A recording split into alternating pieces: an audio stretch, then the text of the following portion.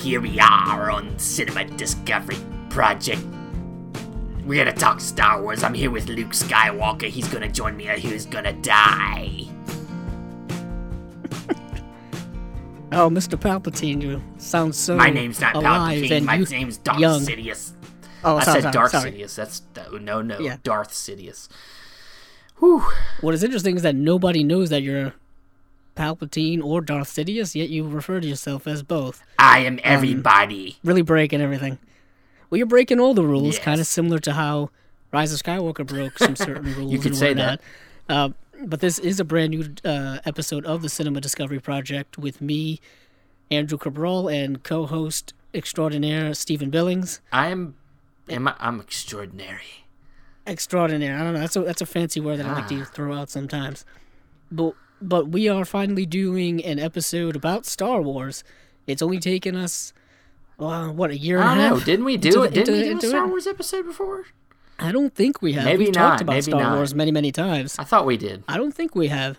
At least not one entirely dedicated to I Star guess Wars. not. And this was not really entirely dedicated. We're specifically focusing on Rise of Skywalker, Episode 9, which just came out December 20th of 2019. And we are now in January of 2020, so it's been a few weeks. And so we will be talking spoilers. It will be spoiler heavy with all of our thoughts about the movie, our positives, our negatives, all those things. But I guess some background that I'm not sure if the audience really needs, but Steven and I are both big Star Wars fans. It's been a part of our lives, I think, since we were both children. For me, it started out on VHS. Steven, I assume, similar circumstances because we're both around the same age. And then, of course, the special editions came out in theaters. I remember going to see those. Prequels were part of my childhood when I was like, my teenage years were going to see the prequels a bunch of times during the summers. And now we have the sequel series, now that we are all Steve and I are both in our mid to late 20s. Essentially, I'm 2015. 30. Oh, yeah, yeah. Now We're both in our well. early 30s. Yeah, so it started in our late 20s and now ended in our early 30s. That's that accurate accurate. to say? Yes. What's crazy is they came out with 3 episodic films in 4 years, which seems very quick. Like, it felt like just the other day we were watching episode 7. And now we're, finishing up this new trilogy, and they're calling it the final one in the Skywalker series. And, it's supposed to be this big final climactic, all-encompassing movie. And I didn't really feel that while watching it. I didn't get that sense of closure. I didn't get that sense of, tying them all together and all that kind of stuff. And for me, it's not a film that I hate. I know a lot of Star Wars fans out there hate the sequel trilogy. They hate this movie. They hated The Last Jedi. Some people hated The Last Jedi but like this movie. I mean, the Star Wars fandom is a bit of a mess right now. And it's not really something I don't want to spend too much time on, but there's a lot of infighting, a lot of conflict, and there's a lot of positivity and negativity. Well, I think the thing that we're really fighting against is the nostalgia machine. Right. A lot of the core fans of Star Wars, hold on to the original trilogy as the end all be all. And nothing really lives up to it, and I don't think there really can be anything because it was a lightning in a bottle. And if I'm being honest, though we hold these movies up as high as we do, they're all flawed themselves. Of course. And I don't think a lot of fans can really admit that to themselves. So then when these new movies come out and they're not perfect, we tend to cry about them. Now, I don't really hold the original trilogy up. I just try to look at movies all kind of very similarly. Obviously, depending on what the movie's audience is kind of what it's going for, I change my, opinions. But, because some people, I've had friends and tell me, Steven, you got to watch Star Wars as a child. And I'm like, well, I mean, I get that idea, and I watch certain kids' movies thinking about how this can be good for kids, but it shouldn't mean that we shouldn't start having a high standard for even kids' movies. Like, there needs to be a certain standard you need to hit, at least for me. Well, Well, my idea is that I think every movie needs to be taken into a proper context. And I think, Star Wars is no exception. And I also think that there needs to be a lot more open-mindedness when it comes to kind of sacred, hallowed ground movies like a Star Wars or any other big, popular, nostalgic franchise. And I think that there's a lot of closed-mindedness that's really, really leading to a lot of negativity that's coming into the fandom and stuff like that, and really coming into people's opinions. Like, there seems to be very black and white, like, oh, this is great or it's trash. And I'm like, I mean, you got to be a little more nuanced than that, than talking about this. And that's where I kind of like to come in and be in all my reviews that I've done, whether it be on my YouTube channel, whether it be Steven and I talking on air or off air. I think it comes from both a positive and negative perspective, because all movies, I think, have positives and negatives. And Rise of Skywalker is no exception, and Star Wars movies are no exception and whatnot.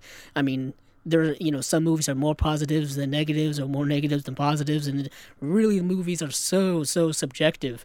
And there are people who love this movie. There are people who love many movies that other people don't like, and I think there needs to be more open-mindedness to it, and more open discussion, because there seems to be a lot of closed-mindedness. But saying all of that, I guess we'll dive into it right now. Well, I was going to say real quick that also with that is that, the reason why somebody like me and Andrew, we have a more of a critical eye for Star Wars is because that's just how we treat all movies. That's just how we watch movies. A lot of people that watch Star Wars to be entertained and to, that's fine. And that's why you watch that movie. And if you were entertained by Rise of Skywalker, then it's totally justified and that's great. We want you to like the movie. But you can't ask us to stop watching the movie the way we watch all movies. That's what I think it is people are upset that we have critical things to say about a movie that they love because we're not watching it just for pure entertainment. And it's like, I would say we're watching it with entertainment in mind, as well as being analytical. But the thing is, what I mean? I think that factors into it. That's for us. That is entertainment. It's part of the entertainment. That's true. For us, part of the joy of watching movies is being able to get a feeling of completeness, not just from action or comedy in the movie, but the themes and them things and pacing, great pacing, and all that stuff excites us to liking a movie even more. All that stuff we're probably going to give you a taste of like what our minds are watching the movie when we talk about this movie here. But I think we're also coming from, at least when I'm watching a movie, the first things I look for are filmmaking stuff. Yeah, that's how our minds work. Yeah. That's how my mind works, and then I'm looking for and then plot things I think are secondary. Yeah.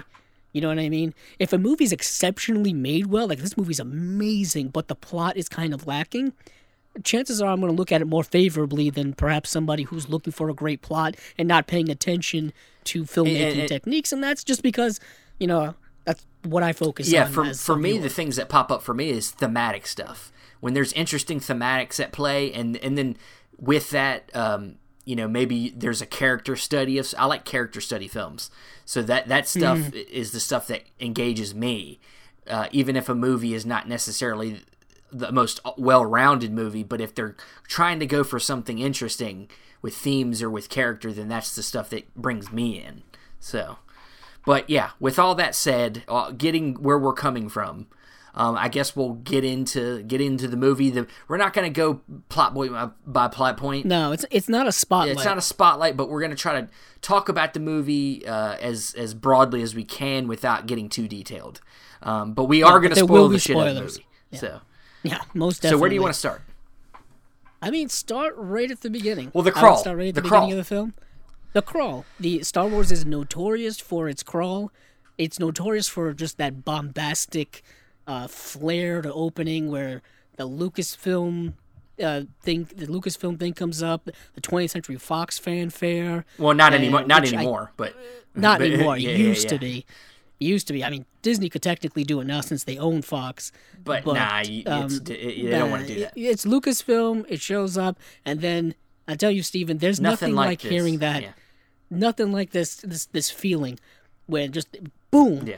the music hits, John Williams' Star Wars theme, and then the opening crawl Then, happens. unfortunately, with this open crawl, the first line really was like disturbed me. Because what does it say? Like it was the just, dead like, speaks or something like that. The dead speaks, and it was only like a 2-paragraph crawl. Yeah. It wasn't long, and I'm like, we may need more information here because the film takes place. I want to say like a year it's after not that, The Last It's definitely Jedi. some space there, but it's not that long. There's a time jump. Yeah. There's a time jump from the events of The Last Jedi to now, whether it's 6 months to a year. I'm not quite sure, but there's a time jump, and and apparently within that time jump, the Emperor has returned out of nowhere, and apparently he sent like some type of mass galaxy-wide broadcast from death, presumably death. And I'm like, okay, I guess I can buy it. And there's a lot of things in this movie you kind of have to go with. You just got to go with it. That's you just got to go with it. You got to roll with it because there's gaps in the movie for me when it comes to information we need as viewers in order to put this film together. But we'll get to that as we go along. But yeah, so he's back from the dead, apparently. And opening scene is Kylo Ren just taking dudes out. Well, he's taking dudes out, and apparently we don't even know where. Well, we don't know where he is until after the fact, where we find out that he's actually on Mustafar. Yeah, Steven, this is you're gonna hear me complain about this a lot. Why didn't they add like a few second wide shot of the planet Mustafar? Yeah. Star Wars fans would have known what it looks like, or even if you want to say Mustafar, like put a label up saying Mustafar. Or do whatever, because it would have been nice to know, because apparently in the beginning of this movie, he goes to Darth Vader's castle on Mustafar. That's something that connects directly to, the original time frame of the original trilogy, where we saw in Rogue One that Darth Vader has a castle on Mustafar. It's part of the canon. I think we've seen it in the books and the comic books and all that kind of stuff. Yet again, that's just connecting all of the franchise. It would have been nice as viewers to just have that. Well, that Star Wars fans in general. general. And the fact that he's there and he's fighting these characters that we don't know why he's fighting them. Yeah, it's just like dudes he's just murdering for no reason, which is problematic because we already know that Kylo Ren is a bad guy doing bad things. And in the film, we all kind of assumed that he was going to get a redemption arc eventually anyway. Opening the movie with him cutting people mercilessly is not a great way to set up a redemption arc in the same movie. Not necessarily. And then on top of this, apparently he somehow found out there's a wayfinder, this compass thingy that can lead him to where the Emperor is, which apparently this was set up in advance, way ahead of time apparently, which I can buy that because I've read canon books. If you read new canon books, you know that the Emperor was up to something. He knew there was something out in unknown region area that was drawing him out there, and that he was preparing for something. So you can kind of believe it, but the thing is like you said, if you're somebody that just watches the movies, you're completely lost. Oh, you're completely lost because they don't set up that very, very well. They don't give the necessary information to the viewer, so you kind of just have to go along for the ride. It's like watching a cartoon on TV, where you're just like, you see things and you just accept them because it's a cartoon. But in film, in live action films, you got to be a little bit more, descriptive and a little bit more. You have to give a little bit more. I'm not saying spoon feed the audience, but this is important stuff. The first act of this movie is very problematic because it's choppy when it comes to setting up the plot for the film. We're cutting from moment to moment. We're doing, the things that classic they Star Wars decided wipes. Not to explain are things that are more interesting to me than some of the things that happened in the movie. Yes, and it kind of brings us, the Wayfinder takes you to this secret Sith planet called Exegol. Yeah. That is way out there. He had to go through like a black hole, something to even get out to it. Like it was. Yeah, basically it's way out there, uncharted. I guess it's kind of a callback to how Camino was uncharted back in episode 2. I don't know. I'm just making connections that may or may not be there. So the very next scene is, and this is all done without real exposition or anything. He just, Kylo Ren just goes there, and he goes to the Sith temple, and lo and behold, we have Emperor Palpatine back from the dead. And what we learned there in a very quick scene that's not given much information is that Snoke was apparently just a puppet. A puppet, like that they grew in a jar there or something. Yeah. There was a lot of like exposition and stuff there that I think we needed to know what the heck was going on there. I haven't decided whether I believe that he was controlling the body of Snoke or that Snoke was actually a being that was real, that he just influenced him from afar. Well, I had this kind of, I mean, Steven, you and I talked about it, I think, after Last Jedi, how perhaps Snoke was a Palpatine puppet. Yeah, it was a theory I had a long time ago. That's why his death wasn't like everybody made a big deal about it, but then I guess like it's not a big deal now because I guess he wasn't an important character. Yeah. Unfortunately for me, bringing back the Emperor kind of takes away from what things you establish in the first and second film, and if you're making a franchise, you're already kind of cutting your legs off. It also hurts the original trilogy too. It really does. It really hurts what happens at the end of Return of the Jedi. Yeah, the whole idea of Return of the Jedi is the redemption of Anakin Skywalker. Is, Luke Skywalker also resisting the temptation of Emperor Palpatine to turn to the dark side, to take his place take the place of his father as his new apprentice, and Anakin Skywalker coming back to the light and saving his son. That goes all out the window when you realize that the Emperor can just resurrect himself. Yeah. And in a way that we don't even know. It's never mentioned how he survived. He's over Endor, the moon of Endor, and he's in the Death Star, which he falls down a shaft, and then after that fucking thing explodes and falls to the planet, and then somehow he gets out into unknown space to this place. And how did that happen? I'd love to know. That would have been like and thing is, like, he could have, exposition is something that's used a lot. People think it's lazy, but if you're going to make these leaps with plot, you're going to have to use it in order to save your ass when it comes to writing screenplay. Yeah. And it's just not there. Whether it was cut for time or it was never there at all, I'm not sure. But it's something that would have been nice, and it would have been like, it wouldn't have been so long or so elaborate that they couldn't have added it in, and it wouldn't have taken up more than like a minute or whatever, less than a minute. Like, the thing is you could, he didn't even have to survive and the attack on Endor. They could have explained it like that he had something, he had a backup plan that he created beforehand. And then it just took 30 years for it to come to real fruition, for him to be clone. I mean, we've got clones. Just have him be a clone of himself. The thing to me is this is a big deal. This is something that's brought up by everybody, but this particular plot point is the main thing that we start to talk about why there was no real plan for this trilogy. Like, I mean, this stuff was kind of like just taped together or duct taped together at the last minute to bring. For the most part, I think what is interesting is the strongest part, I think, of the sequel trilogy is that its thematic depth, I think, is actually really good, and I think the characters are interesting. Well, I think Kylo Ren was done with them. Kylo Ren is very interesting, and Kylo Ren is, he's confronted now with the Emperor, and he finds out that all the voices he's been hearing in his head, all the influence that has been corrupting him all of this time has been the Emperor. And in a way, that kind of makes you feel sympathy towards Kylo Ren, because he's kind of an abused person. Yeah. I mean, though we could see kind of where his story was going to go, he still was the most interesting part because first of all, Adam Driver's probably the best actor in the sequel. He's really good. He's really good. It was.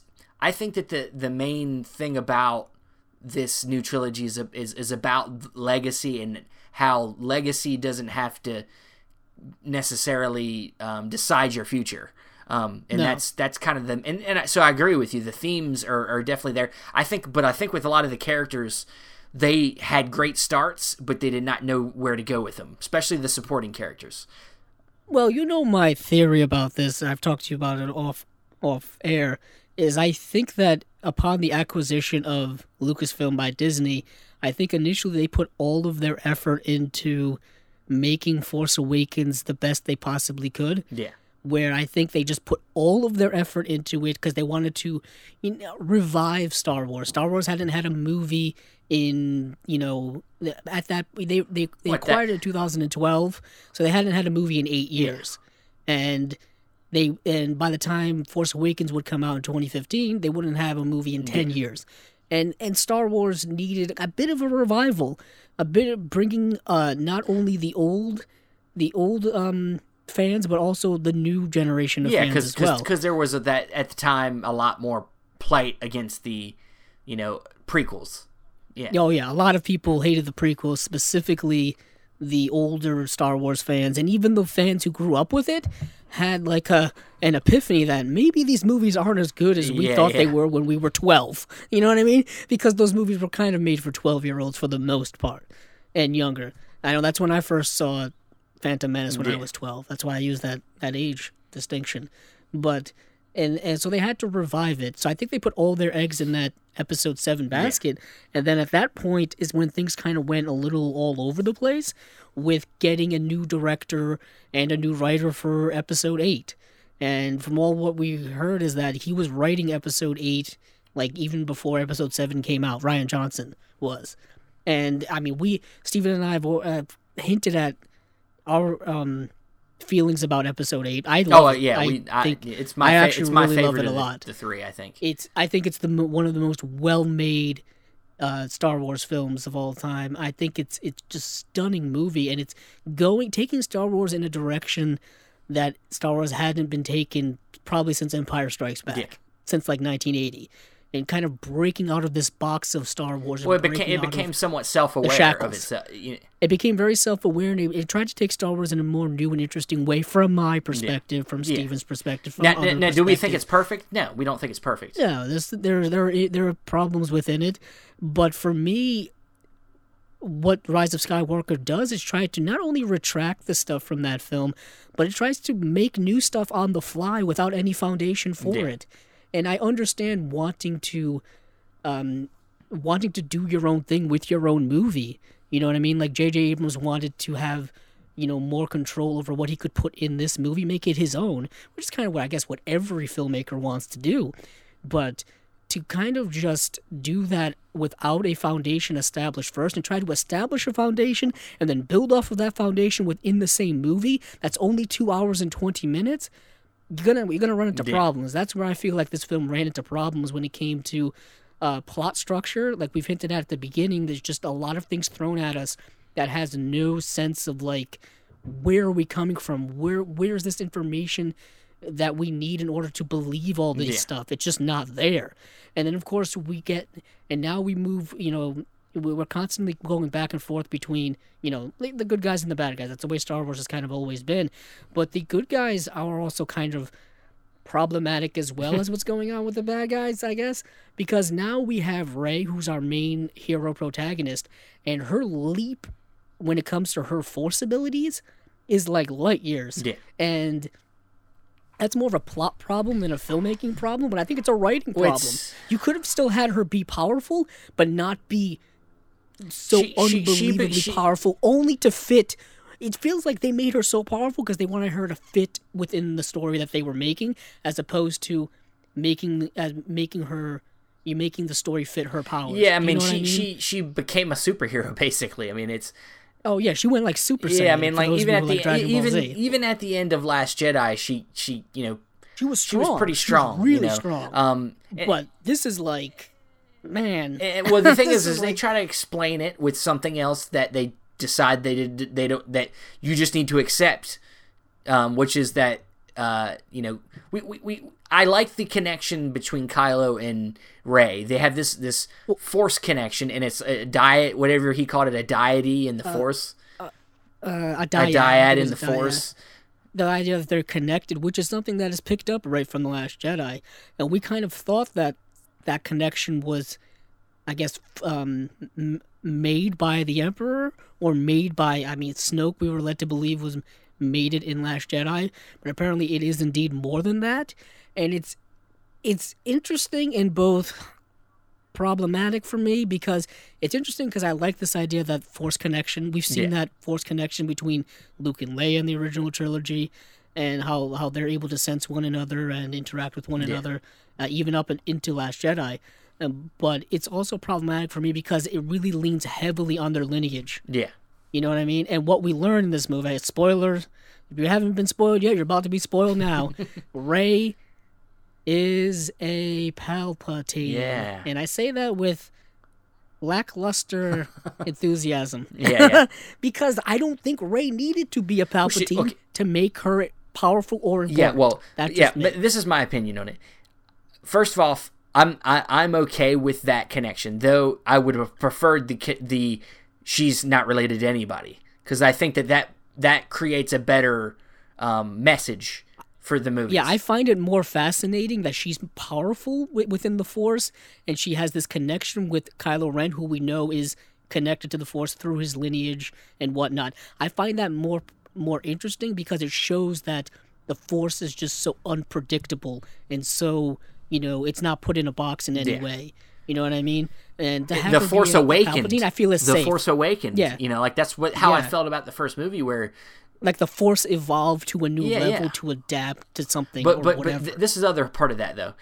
If they so though I prefer that. So if I'm dealing with the fact that she's Palpatine's granddaughter, got it. I would have preferred, if they did that, then I would have preferred them just keep Palpatine out of the movie, because you can get the same message across without bringing him back. You don't necessarily need to bring him back to deal with that idea of her being related to him and how that affects her. You don't need to bring him back. And Kylo Ren can still be the bad guy. And Steven, he's not in this movie a lot. He's not in the movie a lot, and the only kind of purpose he has is just to be the thing that will help redeem Kylo and help them, something for them to fight. But they could have come up. They could have had a new bad guy in this trilogy, and it not be Palpatine. You know. You know what they could have done? They could have brought Snoke back. Make him come back from the dead. It would have been just as believable than the Emperor, as the Emperor. Well, I mean, I think if they would have just introduced him as Plagueis, which is what everybody wanted in the first place. If you want fan service, there you go. Everybody wanted him to be Plagueis, and you know. Well, I think there's a Plagueis connection with Palpatine being able to come back. Well, there is, because as we remember, I mean, he literally recites the same lines that he told Anakin back in Revenge of the Sith, where it's like, you know, the dark side has powers that could to be unnatural and all that stuff. But the thing is, they don't explain any of that. They don't really. He's on this damn fucking planet. He just says stuff. And there's all these like old, like ancient Sith ghosts all around him. Well, they're whatever. Like the cult of the Sith cult members.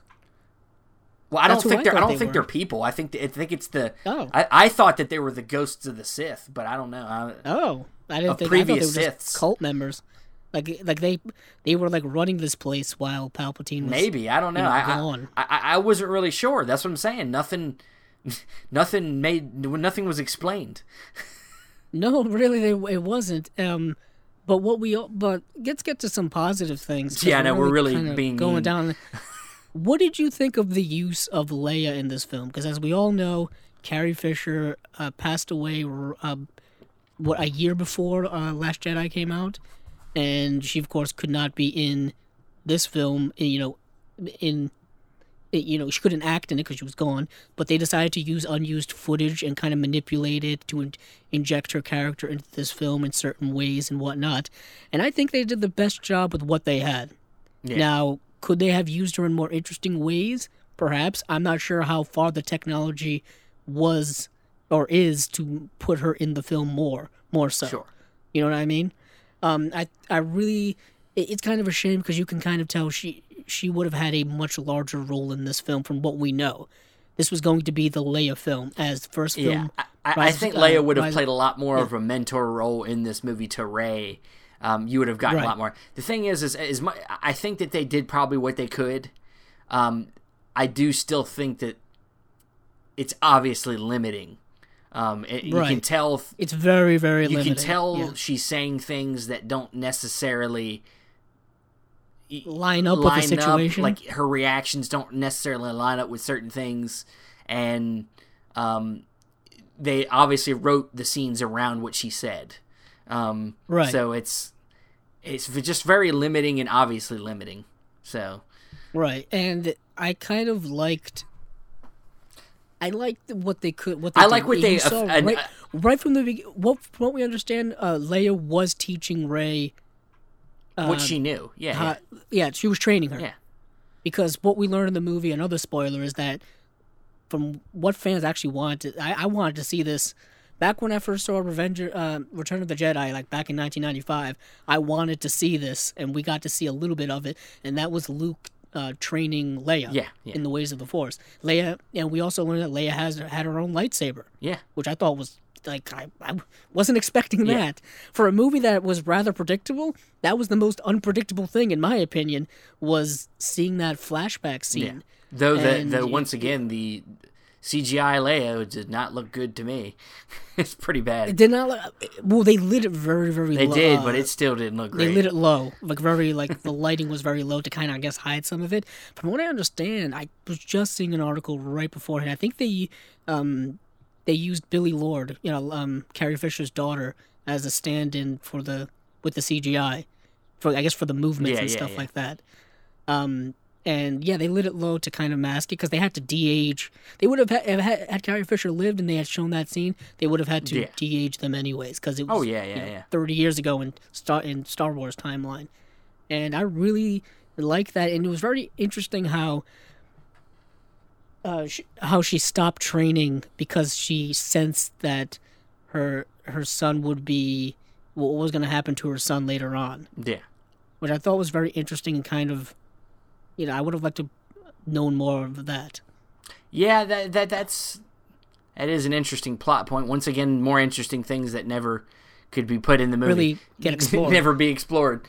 It's. But the main plot of the movie is kind of like a classic Star Wars plot to me. It's a very safe. MacGuffin here, safe, MacGuffin there. I'm like we're going on an adventure. We're going planet hopping. We're going, we're trying to find something, which has kind of been always. Sure, it's a classic adventure plot. Yeah, a classic adventure plot. And what the plot of the movie really is that we haven't really delved into is that the Resistance is kind of once again still on its last legs. Although it looks like they've got a lot more people than we had at the end of Last Jedi.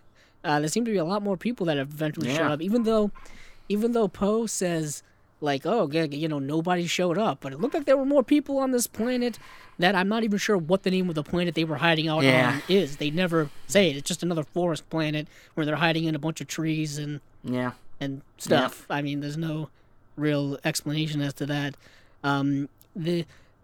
So basically, they have to now find a way... now that they've heard this video thing, Emperor's Back. Now they've heard about the Wayfinder, and they got to find the other Wayfinder, and so which Rey read about in one of Luke's journals that she swiped. He was looking for a way to get at to find this thing too. So and he never found it. So now they're just going off of his trail, and they go off to a planet. Her, Poe, and Finn, which Poe and Finn are just buddies and bickering and arguing with each other all the time. They get intel. They get intel from an informant. That's a really fun scene with the Millennium Falcon and Chewbacca and Poe and Finn, and they have to get this intel from this informant and basically that's how they find out that the Emperor is back. Yeah. They refer to him as Palpatine, which is really interesting to me, like how they knew that he was Palpatine and not just the Emperor. I guess it's something that it's something Leia might have told him. I don't know. I guess technically she was around at the time, although she was just born when Emperor. The thing is I think you have to assume most of the public doesn't look at him as a Sith. He's known as a political figure, Palpatine. Palpatine. That makes sense. So he's back. They have to go find the Wayfinder, and they decide to go to where Luke was searching for one, and it happened to be like a Jedi hunter that he was looking for, and apparently this guy's last known location was on this planet called like Pesana or something, and they go there. And there, of course, it's another desert planet. You got to get in the desert. Yeah. There's only certain climates. And the guy was a Jedi hunter named Ochi, which is an interesting like that, name. Yeah. And then they go there, and this is where they find this dagger, like in these catacombs and stuff. And there's this big giant monster, and this is where we learn that she can heal things. Yes, the scene where she heals the big snake thing. Oh yeah. This is where and if you're, I'm sure most of you guys know this. At the same, just before the Rise of Skywalker came out. Yeah, this is a spoiler now for the Mandalorian. Yeah, if you haven't seen the Mandalorian, don't listen anymore right here. But if you're not interested in seeing the Mandalorian, then listen right ahead. So Baby Yoda can heal things. So right before this came out, it's how we were supposed to be able to get eased into this. So we force healing is apparently a big thing now.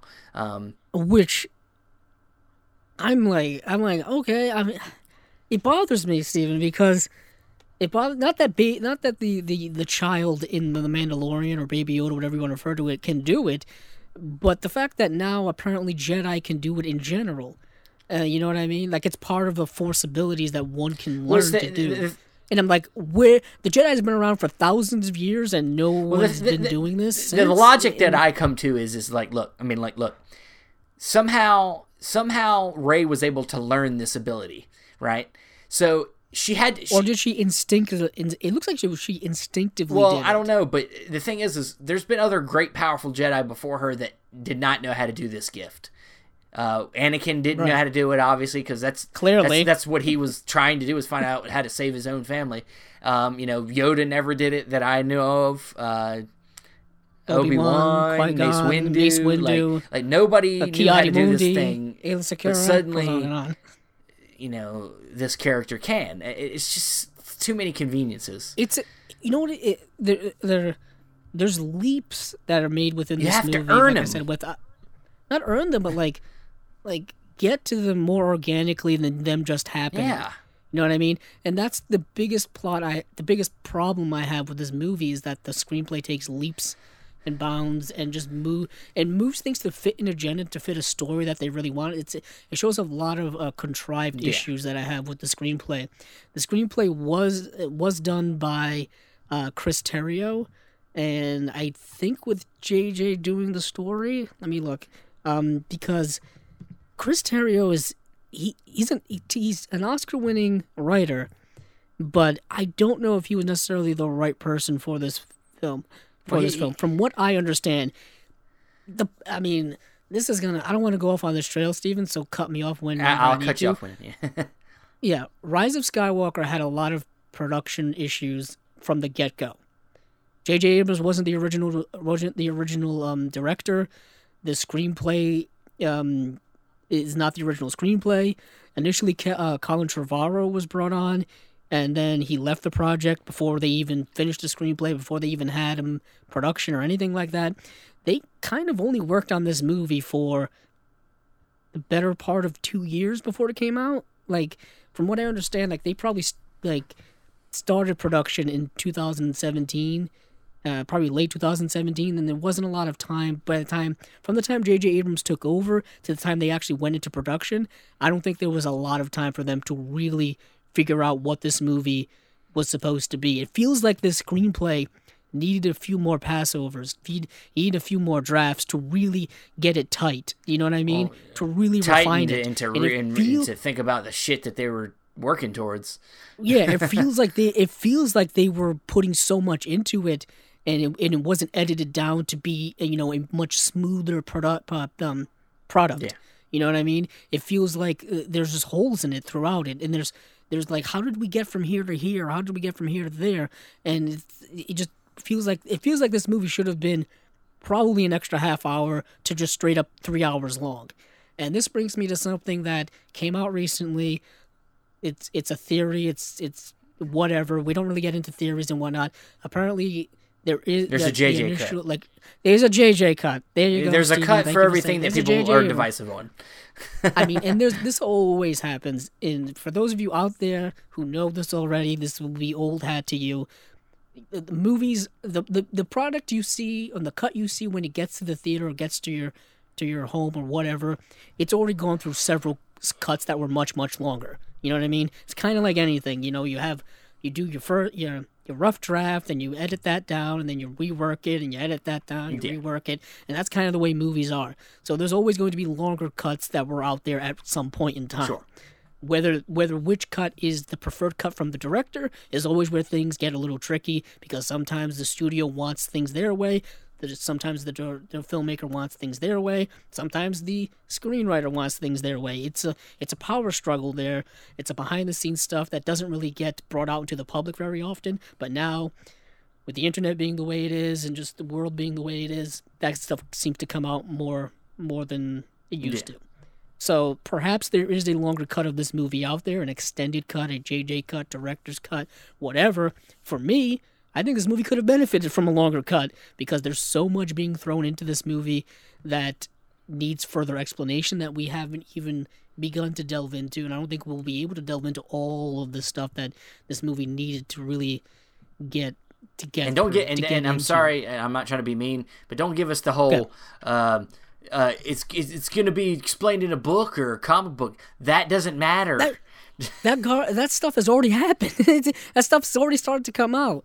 One of the things in this movie is we meet other new characters, and I'm like, this is a third movie trying to end a franchise, and we're introducing brand new characters. Yeah, I did not understand. I did not understand that at all. Like these characters could be cool, they could be awesome, but I don't know anything about them because I just met them 5 minutes ago. Yeah, they're supposed to help us understand some of the characters we already have a little bit more. Like there's Curry Russell's character which we never see her face. What was it? Her name was Zori, I believe. And she knew Poe from back in the day. She apparently was she helped Spice run with him. We learned that he's a Spice runner. So suddenly Poe wasn't as much of a stand-up guy as we expected him to be. But for example, like stuff like that, I don't really think I need to learn about in a third movie. Yeah, that's like stuff you learn in the first two movies. In the first movie, in the first two movies, or honestly, that's stuff you can put in a canon. Like in a comic book or a book, because they just the way they approach that type of information, it feels so anecdotal. Yeah. Like it really doesn't.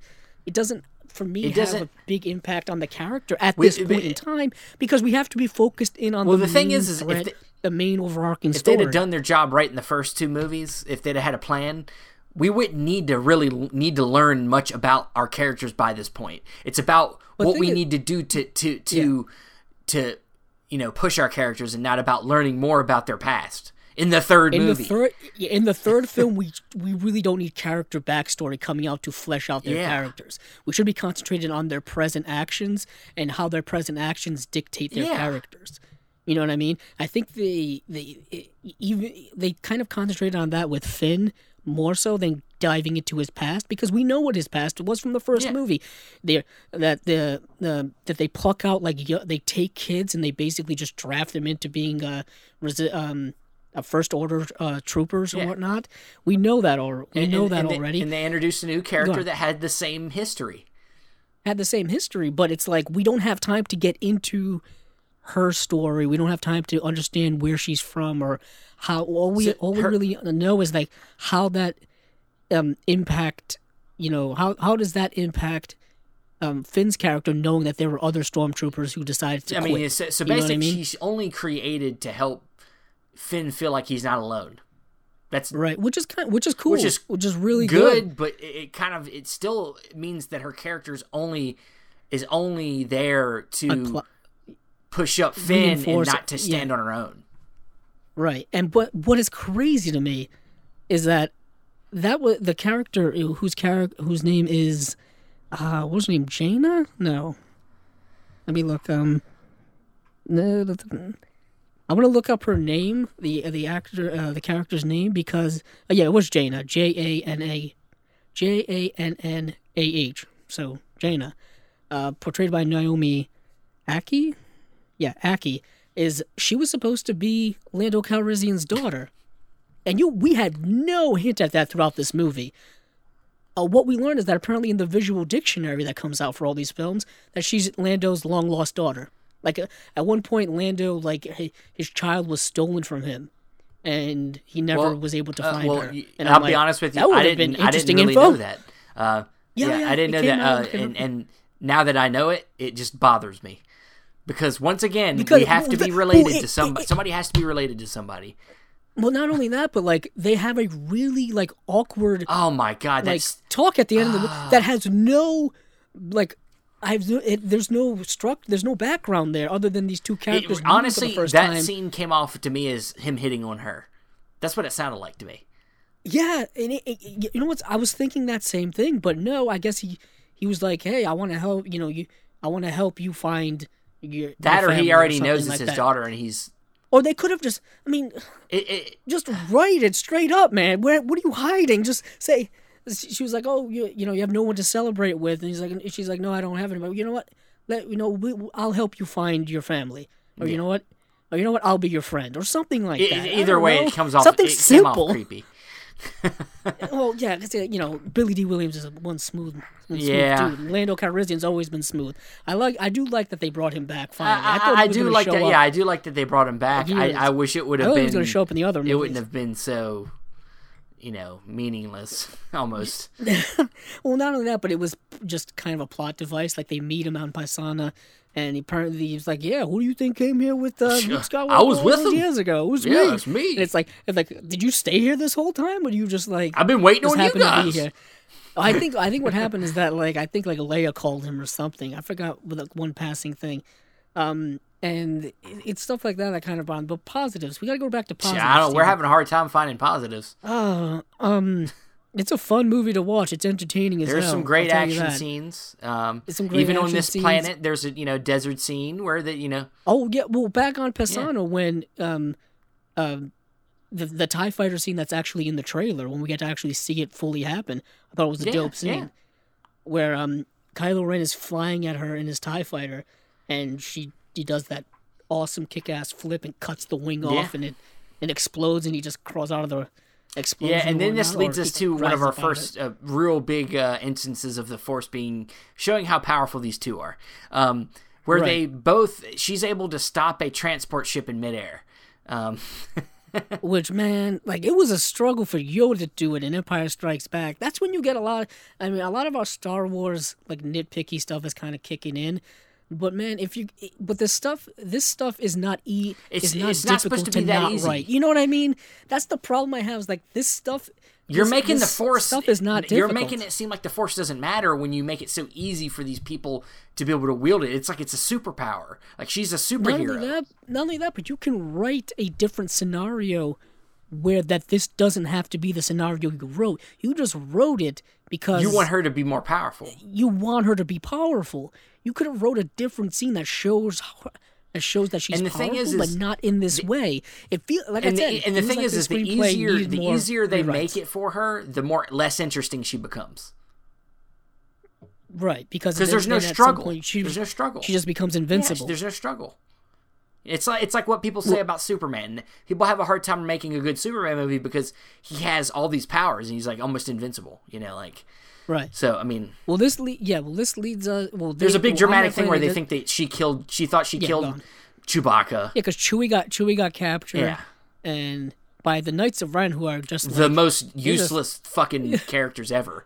They were the coolest. They were the coolest thing that we thought we were gonna get from Force Awakens. We were like, oh shit, I can't wait to see the fucking Knights of Ren. And then now they're like basically goddamn, Muppets.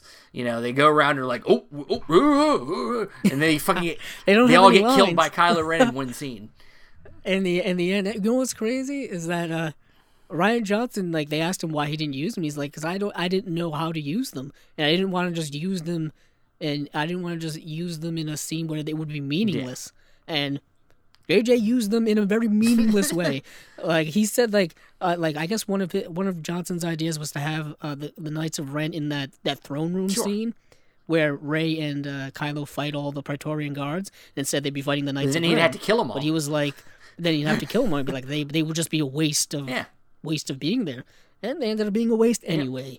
And it's kind of So they capture Chewie. Well, with that, basically Rey accidentally blows up the ship, and she thinks Chewie dies. Yeah, when she uses it, she it's our first sign of our first tie-in to her being Palpatine's granddaughter, which shoots force lightning and blows up the ship. And you had a very angry. I have an angry take on this because, to me, force lightning is not an inherent thing to just Emperor Palpatine. It's a dark force. It's a dark force ability that any dark force user could learn. Just like, becoming a force ghost is something that you can, from the light side, that you learn. You can learn to do that. But become one with the force. But somehow I feel like that they use that ability to be like, oh, Palpatine. That was just my take, because the thing is Rey. The reason I say that is because Rey is supposed to be inherently good. And of course, in that moment, she was pushing herself. But it doesn't mean that she suddenly can use force lightning. It's a dark side ability. And you're breaking the rules there. That, to me, that's breaking the rules. Not even breaking the rules. It's just, it doesn't feel organic. It doesn't feel organic to me. Yeah, it makes sense. It's something that's yet again written to be, it's written because she has to do something. Yet again, or let me ask you could have written it a different way. Let me backpedal just a tad, though. Interesting idea came to my mind. If this actually is what happened, then that makes me feel better about it. I wonder if, because of Kylo and her transference through the Force, maybe he did it through her. You think that that's maybe possible? It is possible. Maybe he did it through her.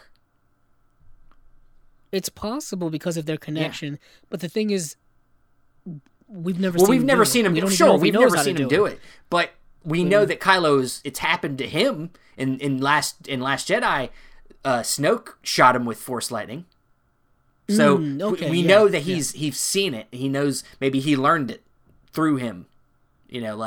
So we know that that's possible. But still, once again, he's never used it. But that would make more sense to me, that maybe he used her as a conduit to use the Force lightning to blow up the thing because of their Force connection. So that makes me feel better about it if that's what actually happened. But to me, the movie came off as that, that's our connection, her connection to Palpatine, which is question bullshit. I have. So, when you saw that ship explode, did you actually think Chewbacca was dead? Well, I didn't think he was dead. But the first time I saw it, I didn't realize that it was bullshit. Because the second time I saw it, there is obviously a second transport ship. It's there. It was too obvious the second time. Because you've seen the movie more than once. Yeah, I've seen it twice. One time. I saw it the day it came out. So my memory of those types of details are very, very fuzzy. I didn't think they were going to kill off Chewie. I was like, there's no way this fucking safe-ass movie is going to kill Chewie.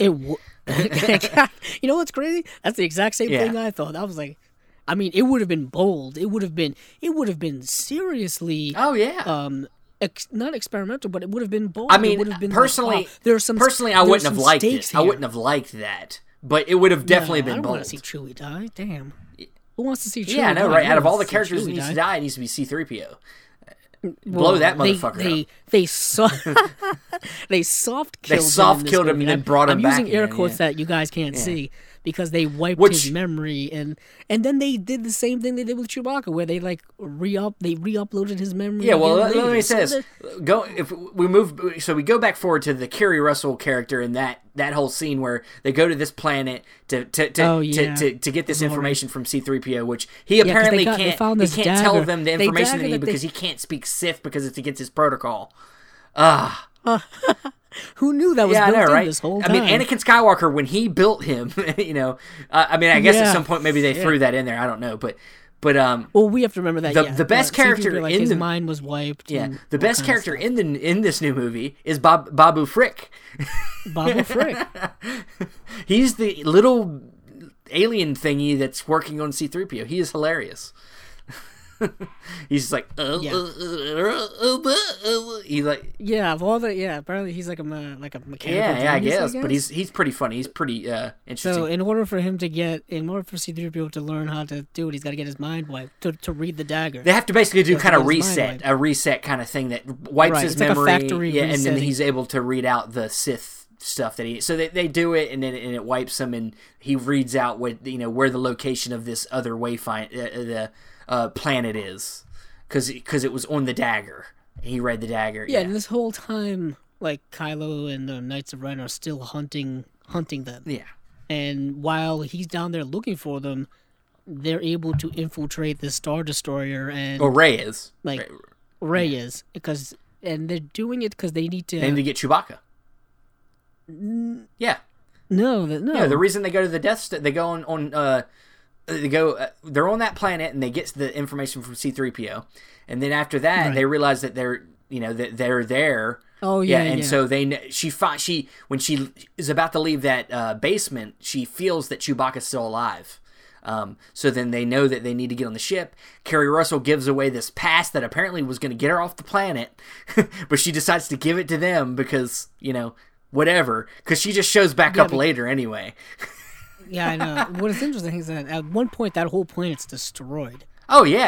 They use one of them. Steven, big. Apparently, like, they could just buy this stuff like at Star Wars, like Home Depot or whatever, like your local mass planet destruction stores in Star Wars, because apparently you can just have like Death Star weapon capabilities. Well, the Emperor, now, his minions or whatever were just working for 30 years building all this shit. Oh my god, Steve! Apparently, they must have the best workforce I've ever seen, because they were building. What, they built like thousands of these fucking Star ships. Destroyers, and I'm like, where did they get the material for this? Was this stashed here the whole time? My guess is it was probably made like during. Let's not even go into it, because who gives a shit? Because we didn't learn it in the movie. I might get. If I was going to say, my guess is don't try to rationalize it. While he was the Emperor, like, they didn't just start making it the day the Emperor died or whatever. That stuff must have been stashed there for way before then. Who cares? So they go on the Star Destroyer and they just start. I was going to say they just kind of. It seems a little too easy for me, the way they're able to get through the Star Destroyer. Well, they have this new robot that they found that's like a damn damn megaphone on wheels, and he's cute though. Yeah, he's cute, definitely. He's like hi, and then he like goes up to him, he's like no, I don't want that. No. So yeah, he's cute, nice little droid. So apparently he's able to do something to be able to make it easy for them. I can't remember. I don't know, but anyhow, they're there to rescue Chewbacca, like I said. But this is they where run through the ship out. And just shoot everybody and easily get in there. Yeah, but like they're running down corridors and they're not even ducking behind stuff. They're just running in, like blasting people. Yeah. It's like parkour, but shooting stormtroopers. And I understand by this point. I guess they're super badasses and whatnot, but still. Man, lasers fire straight. That's why it didn't make sense why stormtroopers were never able to hit anything. But I guess they're even worse. And the First Order troopers are worse now. So that's where. But Kylo Ren's on the planet, and they're looking for everybody, and then. But this is where Rey finds out that she's a Palpatine. Yeah. And this is where we get all that backstory. Remember there was that flashback that we saw in Force Awakens, connecting back to that, where we learn about the fate of Rey's parents. We learned that her father was she doesn't learn about her being a Palpatine in this particular scene. It's a little bit later when they're on the Star Destroyer, like out in the main area. Like first, remember she goes while they were on the Star Destroyer. I'm skipping ahead. Remember she goes up in the damn his quarters and finds that room where she has that Dark Force moment where she sees herself as a Darksider, which you saw in the trailer. With the double, which everybody was like, "Oh man, she's gonna like it's gonna be a dark like Rey." Yeah, Rey's gonna turn dark and blah blah blah. So then she comes out of that, and then Kylo. This is when they have a Force connection, and then he's like, "Where are you at?" And and then he knocks her. He literally says that. and then like she knocks over the helmet, the Darth Vader helmet, and then he's like, "Oh, you're in my quarters." So then she, then that's when they converge. Well, don't they have like a cool like mind? They do have a mind fight. Star Wars Force transference mind fight. Lightsaber fight. Yeah. Which is pretty dope. I'm not gonna lie there. That's pretty the cool. Force transference stuff is pretty cool. I like that. But then that's when they finally meet in the hangar, and then that's when you find out the whole you're a Palpatine, and then. Well, that's when you find out that her father was. Her father was the son of Emperor Palpatine. Yeah, what I just said, son of Emperor Palpatine, and like I guess, he like they were being hunted or something. They were being being hunted by the Jedi, the Jedi dude, right? The guy that was on the the Jedi hunter Ochi, and we learned that I think her parents were executed. I assume, but that's why they left her on Jakku. But there's the weird like the flashback scene like doesn't her mother say like, oh yeah, she's not on Jakku or something ridiculous like that? I'm not sure.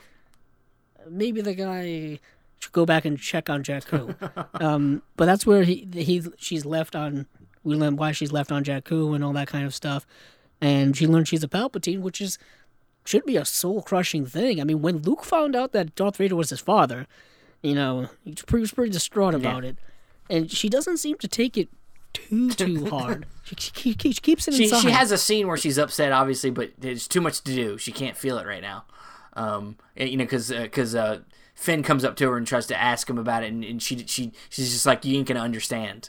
You're not gonna blah blah blah, and that's when they go to this. You want to get to like one of the most obvious reveals in the whole movie, where there was this spy within the First Order that was giving information to the Resistance, and that's how they get away. Hux. That's it. Yeah, that's how they get away. And that's how they get away is he like shoots like a bunch of stormtroopers, and then he's like, shoot me. You got to make it look like Donald Gleason, scary Hux. Yeah, Donald Gleason, and then I think does Poe shoot him or Finn shoot him like in Finn like shoots in him Finn shoots him in the leg.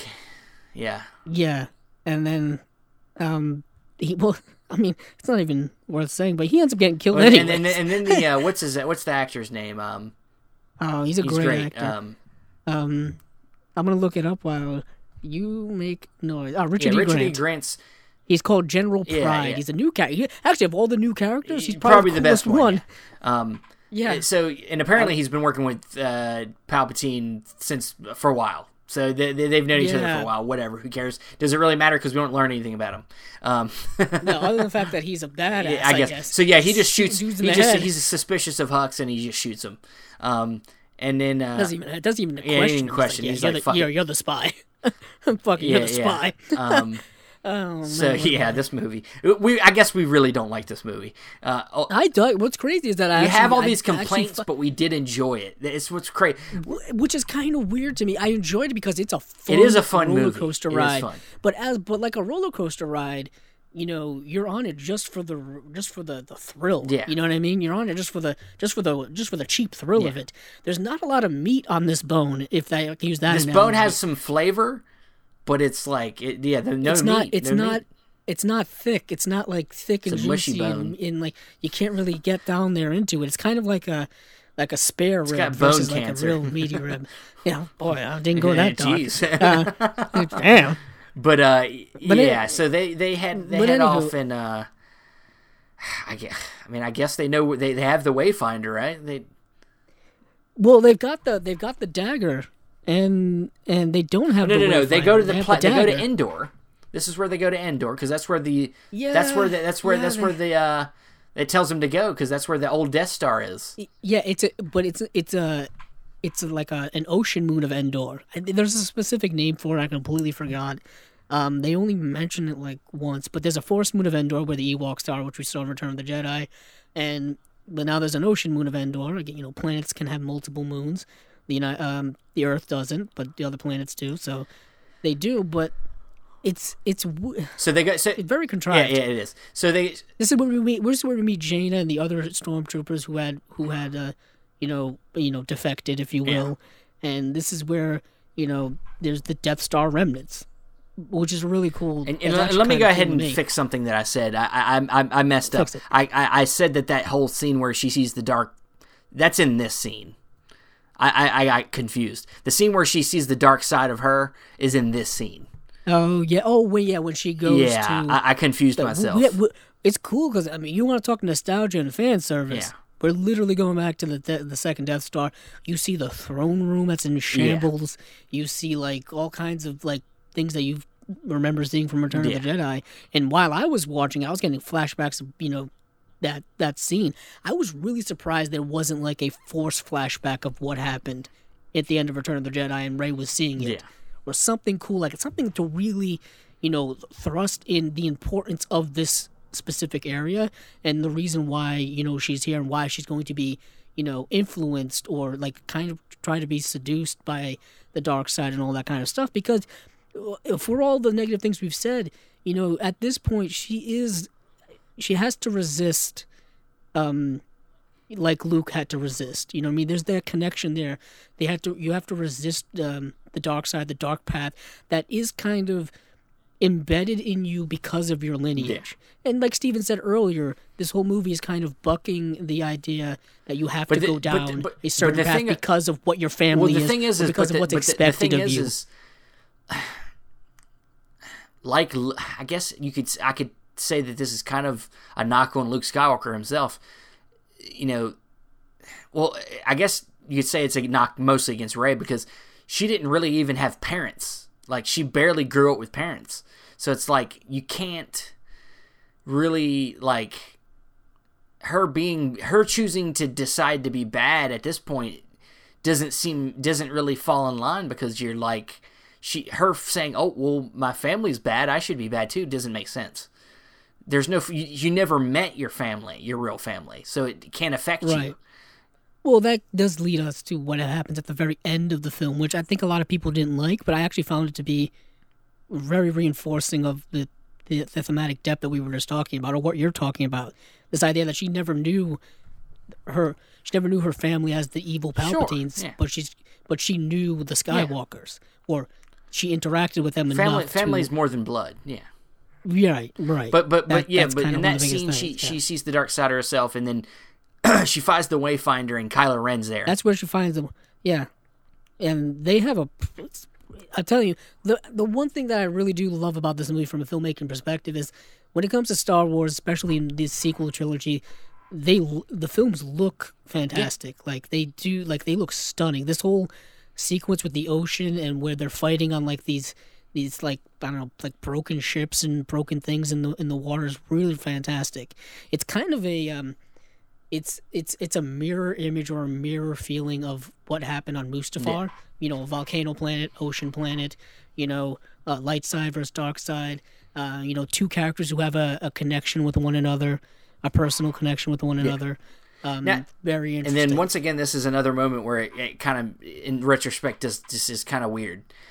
So at this point, I guess Leia decides that she feels that Ben, she needs the help. Ben needs to contact Ben and really, you know, try to bring him in, you know, reel him in.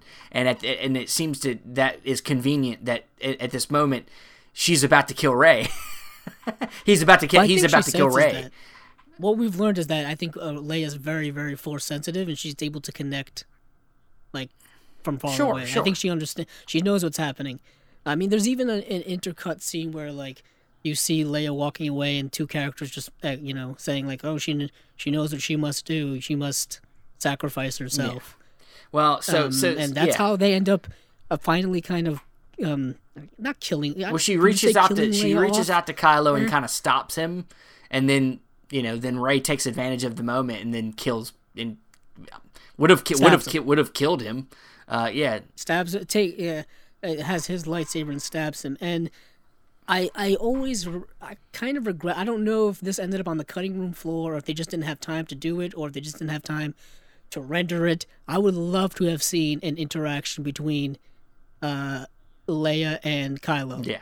I don't know if that would have originally happened, and had Carrie Fisher lived, that would have been a very powerful thing that I think the film could have needed. Yeah, there was never a moment where they actually to another level. Spoke to each other in any of the movies. No, there's that moment in Last Jedi where he blows up where she is, and he hesitates because he feels his mother, and I felt like that familial mother-son connection was something they were really going to use, and they couldn't do it. They just couldn't.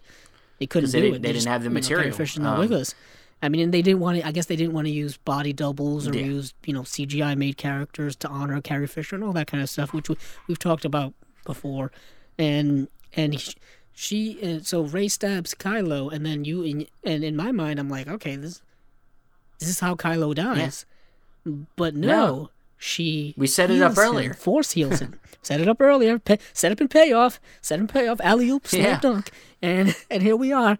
And for me, I really liked that idea. Yeah. Because what this has done metaphorically, J.J. Abrams doesn't go too deep when it comes to metaphors and stuff like that. He's not that type of director. But I think he really made some strides here where the idea that Kylo Ren is now dead, but Ben Solo is reemerged, or he's survived, and I really liked that concept or idea that you have to kill off the bad part of you so the good part of you can he says it himself. You have to let the past die in the last movie. He literally. Well, it's not even his real. It's his lineage's past.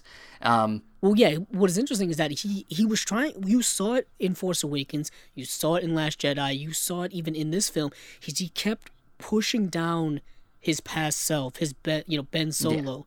Yeah. He kept trying to just suppress it so much so that he could be Kylo Ren, but he was constantly battling it. And we thought that he had finally kind of defeated it in Last Jedi, especially towards the end when he asks Rey to follow him. But Ben Solo character reemerges because, metaphorically, the Kylo Ren character gets defeated and dies. Yeah.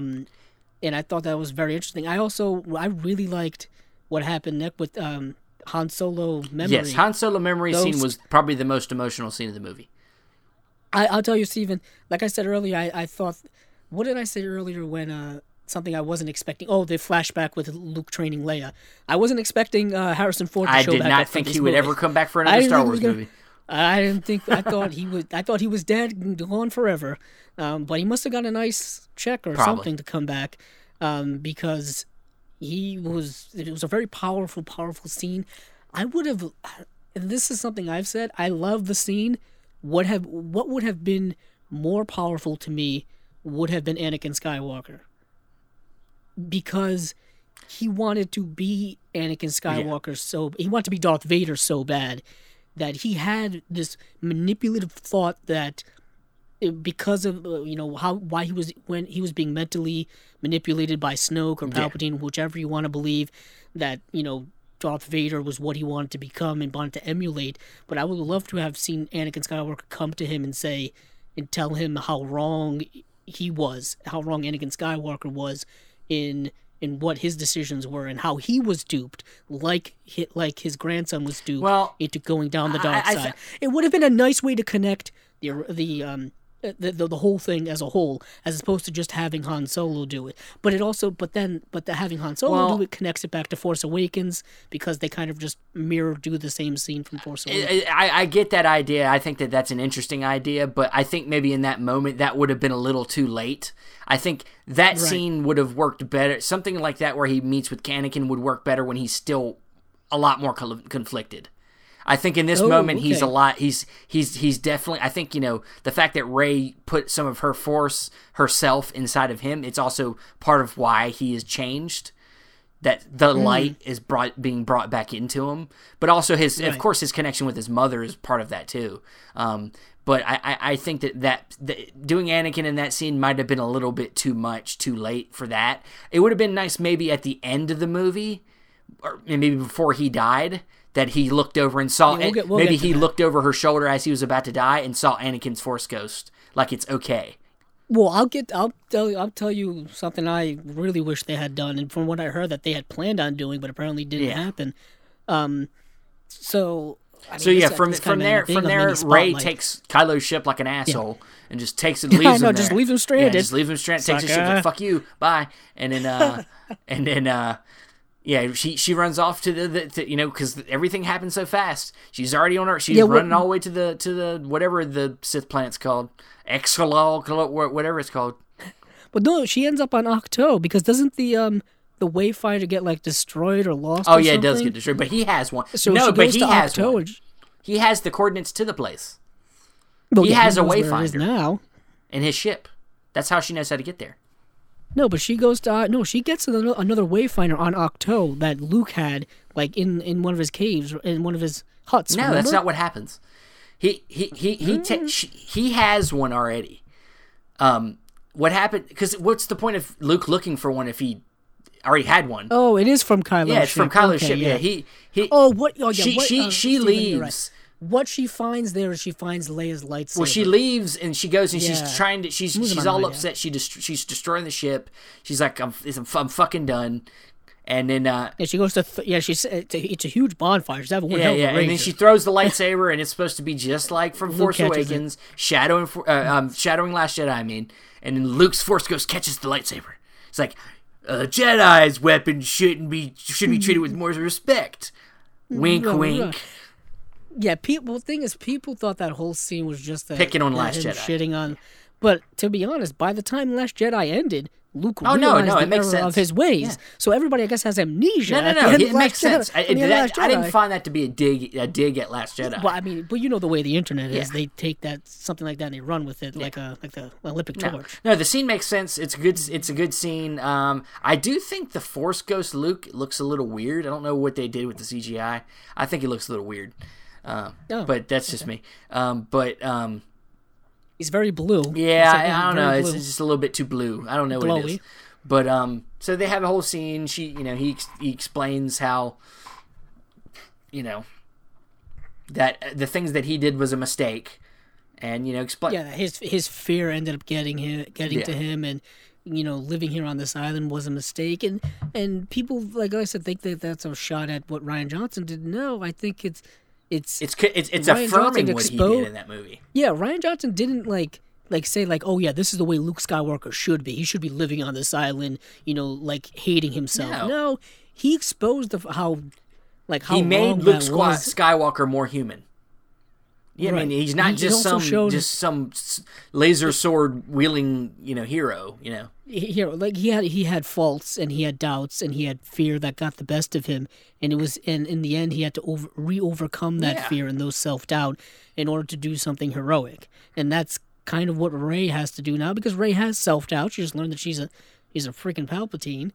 Someone that I guess she's aware of how evil he is. I mean, he hasn't really been around for she saw 30 years. Some old movies.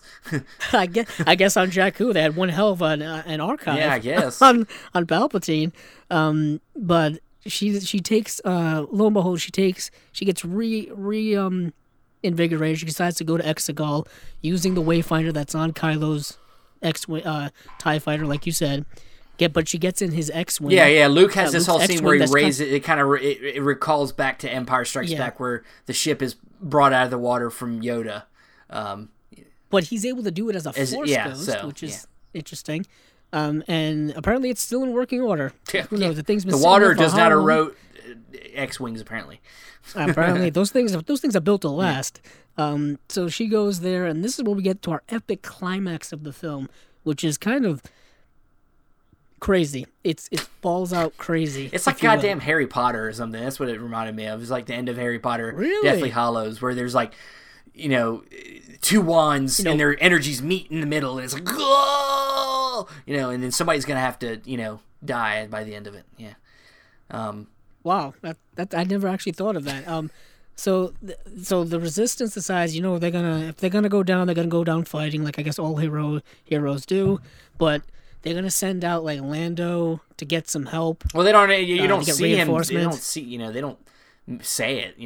He just goes. It just happens. I guess that's the assumption. And then, so of course, rousing speeches. Finn is now. What I really liked about Finn's character arc is you see how he goes from reluctant hero, fearful hero, scared hero to now a leader in the final climax of this film.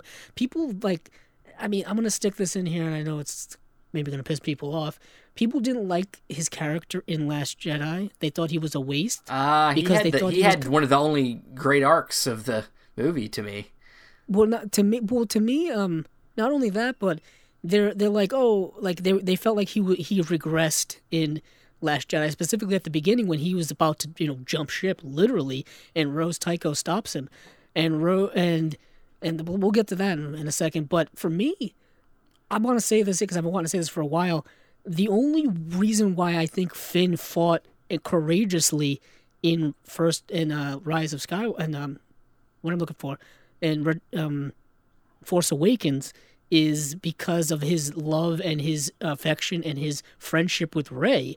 At the end of that movie, he's still fearful as hell. Yeah.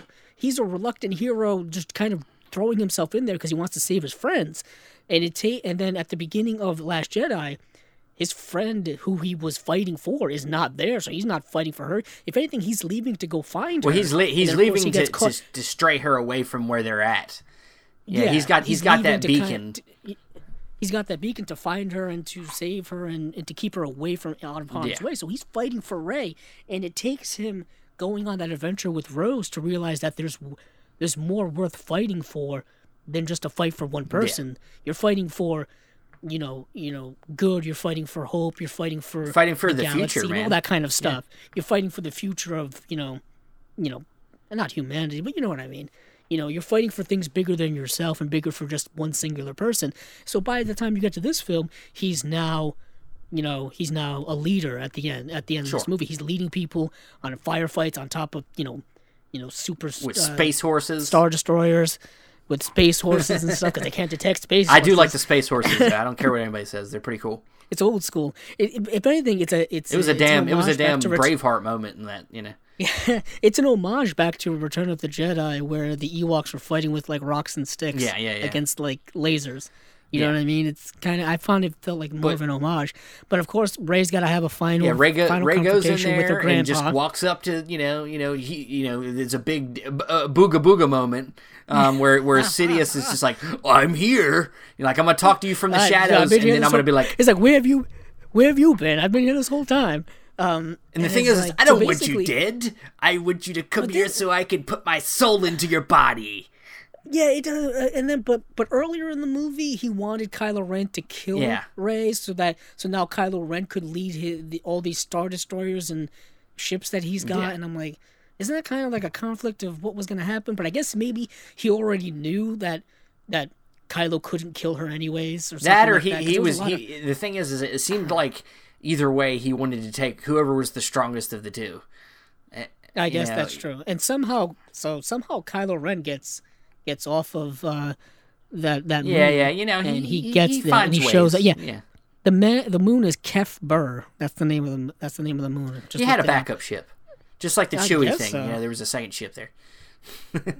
Yeah, he got off there somehow. So he's there. Whilst all the fighting is going on in Rey's. But there's a lot of like there's I tell you, for all the negative things we've said, there's a lot of things that the filmmakers and the people who made this movie had to put into it to make it go.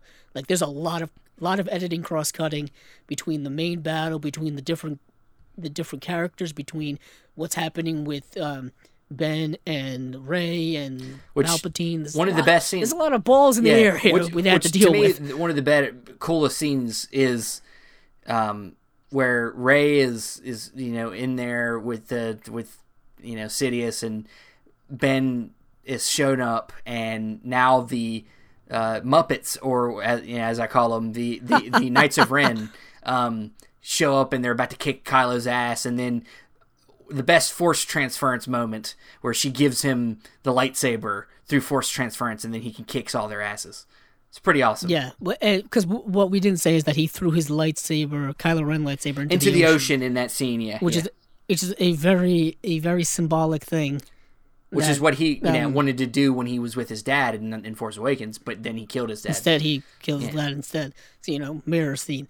But she transfers to him Luke's lightsaber, which is very interesting because Ben Solo is the last Skywalker. It was his. Remember in Force Awakens, like, that lightsaber belongs to me. Yeah. Yes, he did say that, and then he finally got it. On the light side, but now he has it as Ben Solo, not as Kylo Ren, and she has Leia's lightsaber, and it's really, really, it's a great moment. It's a great moment. They kick ass. I mean, it's a great moment. The problem for me is Palpatine, like, what?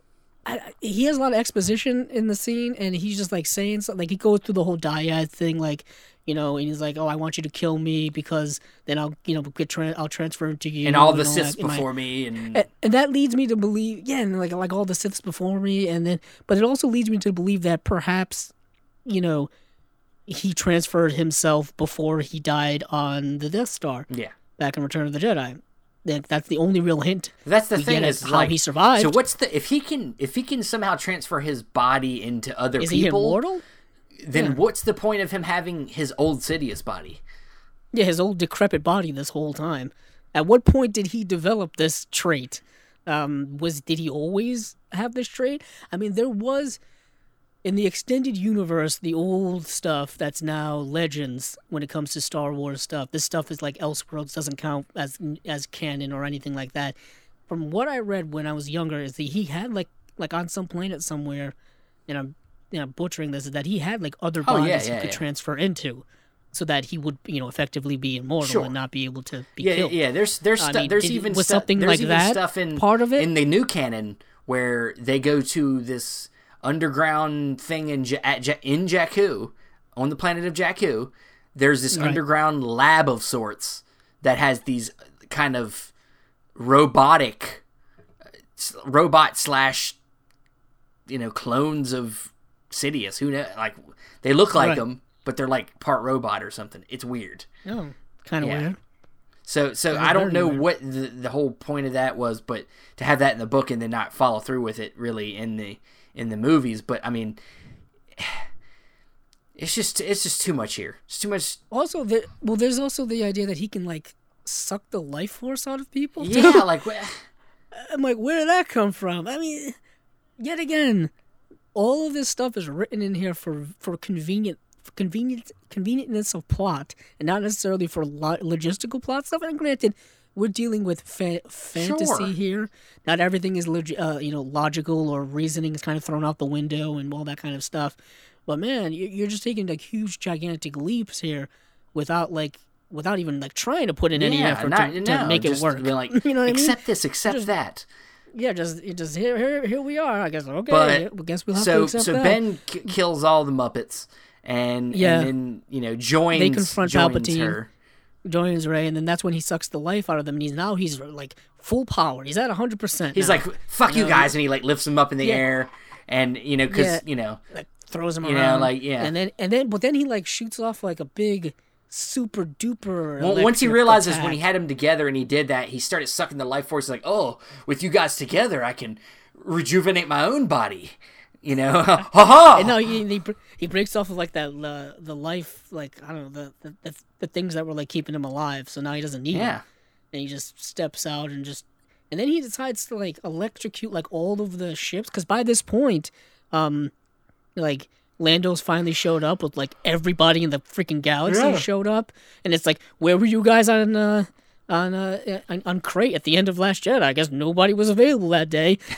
But he shows up and everybody's there, and it's kind of like a I guess not a redemption, but it just shows like it's another metaphorical thematic thing where like the whole galaxy is now rising back up against the Emperor, unlike before. You know what I mean? Like back in the original trilogy time, the Empire was able to rule with an iron fist, but now, being so many years later and like time and has moved on, people are now able to resist properly or rebel properly, and they don't want an emperor anymore. They don't want evil to rule again. All that metaphorical, thematic stuff is in there, but he throws out that lightning and he deactivates like a giant electromagnetic pulse, and like knocks them all out of commission for like a minute.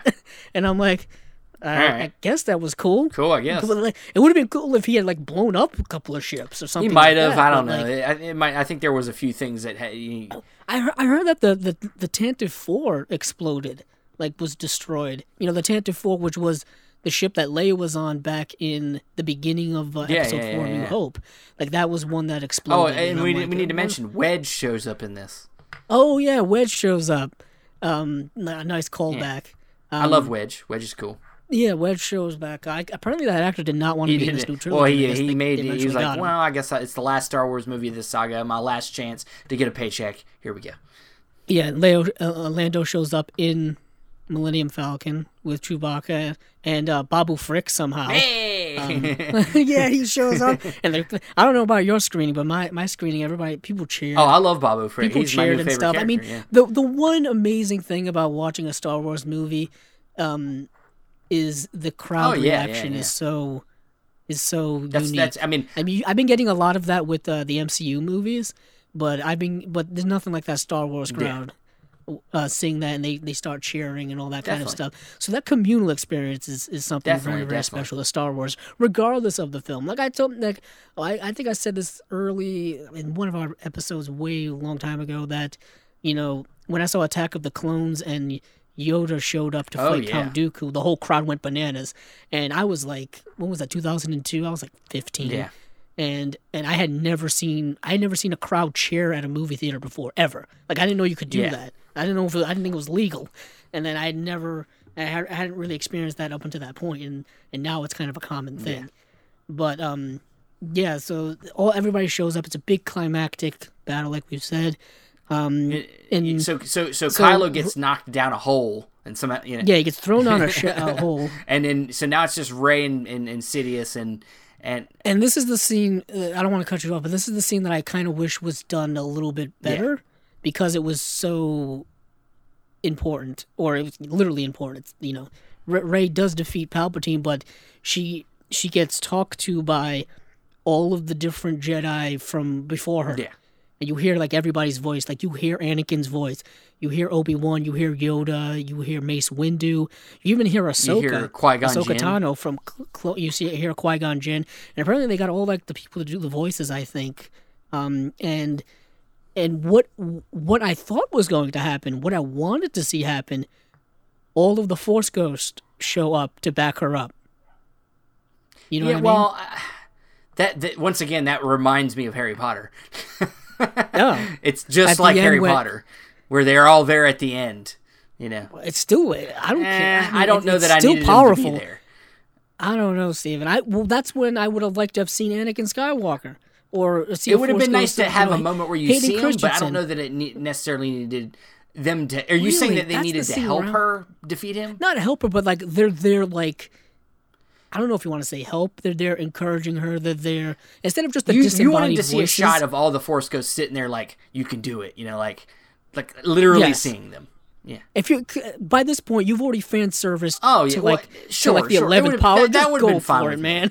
Just go. That would have been fine with me. They're not there like attacking Palpatine. No. Or anything Okay, like that, well then that's fine. There were some people who wanted not to have like the Jedi Force Ghost show up, but also have like the Sith Ghost show up behind Palpatine, and you'll see like Darth Bane and Darth Plagueis and others and whatnot. That's going too far. There were people who wanted to see that, or perhaps that maybe that was part of the at one point a concept. That's super nerdy. We don't need that. That's super nerdy. But the concept, like you said, is that the all the Jedi before her, the Jedi have figured out how to become one with the Force. Like that's a Jedi thing. That's not necessarily a Sith thing. Because the Sith deal in absolutes. Yeah. You know what I mean? It's either living or dead. You can't live past your dead. Dead's pretty definitive. But somehow pretty absolute. Sidious has developed an unnatural way of staying alive. It kind of throws that whole absolute. He has to stay with it. He wants to stay within physical bodies, while the Jedi will live on in the Force. And so they use apparently all of the past Jedis use themselves through Rey to defeat Sidious. I think it's more symbolic than actual literal. You don't think that they helped her in any way? Well, I think that's the way I see it. It was like Avatar: The Last Airbender kind of thing for me. I always thought it was kind of like is symbolic, like she is. She is one with the Force in that moment. Yeah, like something like that. Like she, like the lineage of the Jedi. In quote, I put lineage in quotes. Like the the legend of the Jedi lives in her. You know, our concept of the Jedi lives in her. Like those things. Sure. And she encapsulates all of those things because, you know, this idea that she's like the last Jedi. But we've also learned in The Force Awakens that, not The Force Awakens, we learned in The Last Jedi that the Force isn't only particularly, you know, inherent within the Jedi or the Sith. The Force is everywhere. Yeah. Someone can be Force sensitive and not be a Jedi or a Sith. They could just be a kid with a broom on a planet somewhere. Yeah. You know what I mean? But I think our concept of the Jedi and our idea of the Jedi lives within her. Sure. And then, of course, like the opposite is for, you know, Darth. You know, she is the ideal person to be a Jedi without somebody that's been shaped by the traditional teachings of the Jedi. She had very little formal training that we've seen. You know, a couple of days on Ahch-To and in like a year with Leia. Yeah. I mean, she had about crazy. People like to say like she doesn't have any training to have any like, you know, to be elite, not elite, but to have like force, to be force powerful. But she had about as much training as Luke did. You know, Luke trained for a day with Obi-Wan and then a couple of days on Dagobah. You could even say she was a little bit more prepared because she spent her youth training of sorts because she knew how to wield that staff and beat the shit out of people. Right. You know, like, well, from what we understand is that she probably like had a pretty rough upbringing. From what we understand. I mean, Luke at least had his aunt and uncle. You know, a stable life. She had to learn how to survive on her own, which takes a lot of skill and fortitude. You could say and he was a millennial that had to go up into then honestly, Ray probably makes more sense than Luke did, but we don't want to press on that nerve. Round. Yeah, we're not pressed on that nerve. Man, people are gonna shit. Oh, they're gonna hate us. Yes, they will. But anywho, she ends up defeating him. And he ends up like exploding like a firecracker or whatever. And Kylo crawls out from whatever hole he fell down. I guess it wasn't too deep. Yes, he somehow made it. Yeah. And basically she kind of like dies from the exhaustion or from the effort of killing Palpatine, and he crawls over to her because he's all messed up, and then he decides. And he decides that he's going to cradle her and, like, kind of cry and be sad about it. It's a very emotional scene. And I know there's a lot of people who have a romantic, agenda when it comes to these two characters. So for some reason, there's certain people that that think that there's a romantic connection between these two. And honestly, I'm not going to say that you're wrong, and I'm not going to attack you for it. If you believe I'm not going to attack you for it, but I didn't feel it at all, ever. Well, I felt like there was more to their relationship than just being romantic. Like we said, there was this Force connection. Now we know there's a literal like kind of lineage connection there, and we also know. I just feel like there was it was more than just romance. You can be male and female and be friends or be close and not have to have sexual tension. No. But that's kind of thrown out the window in this scene here. When they decide to have she decides to kiss Kylo Ren. And it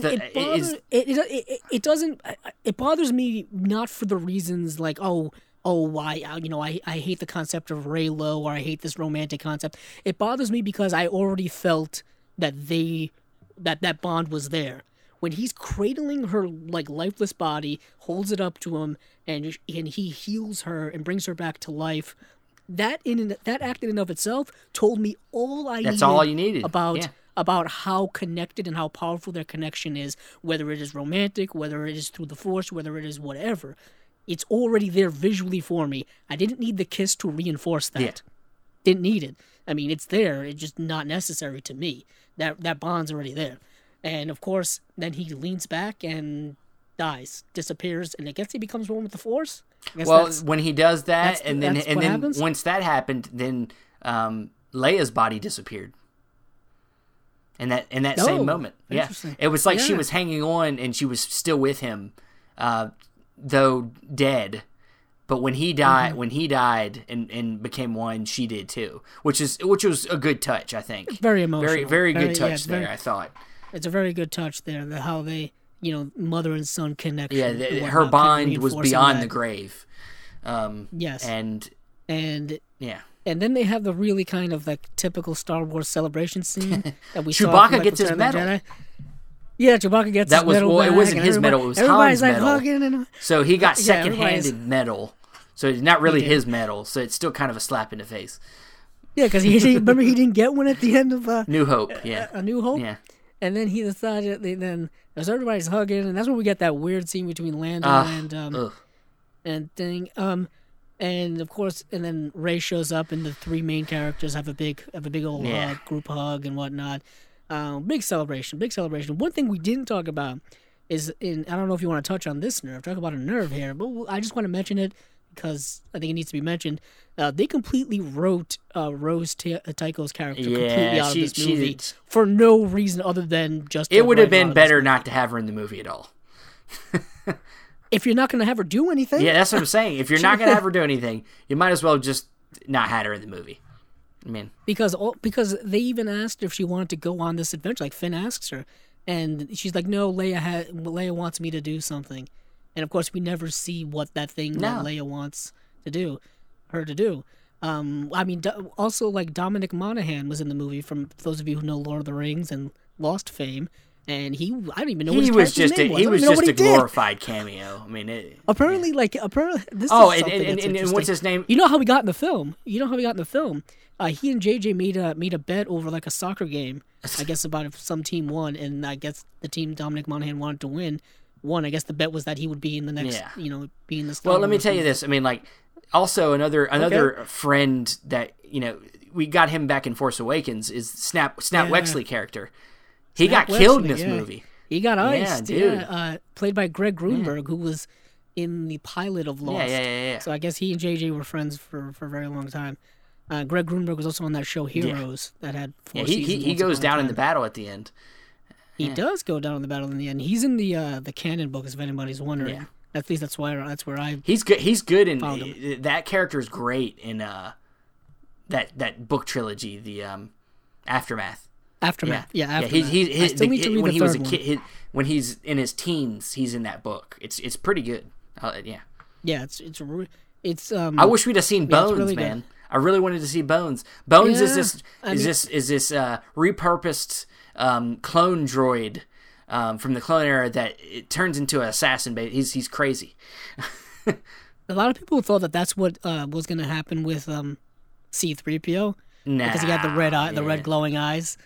But back to like Rose Tycho, apparently from what I also heard is that she had scenes with Leia that they weren't able to get put into the movie, like they got cut because I guess they just didn't work when it came to the rendering of Carrie Fisher and whatnot and all the extra scenes. And I'm like, if you put her in the movie to just interact with an actress who is no longer with us and is not really there, you really didn't want her in the movie. You could have had her go on the adventure, and the movie would have still worked. It would have still worked. They just didn't know what to do with her character. And yet again, they introduced new characters in this movie that we really didn't need, but like they really didn't do anything with either. You know what I mean? Excuse me. We already have I can hear you. Yeah, I'm choking over here, guys.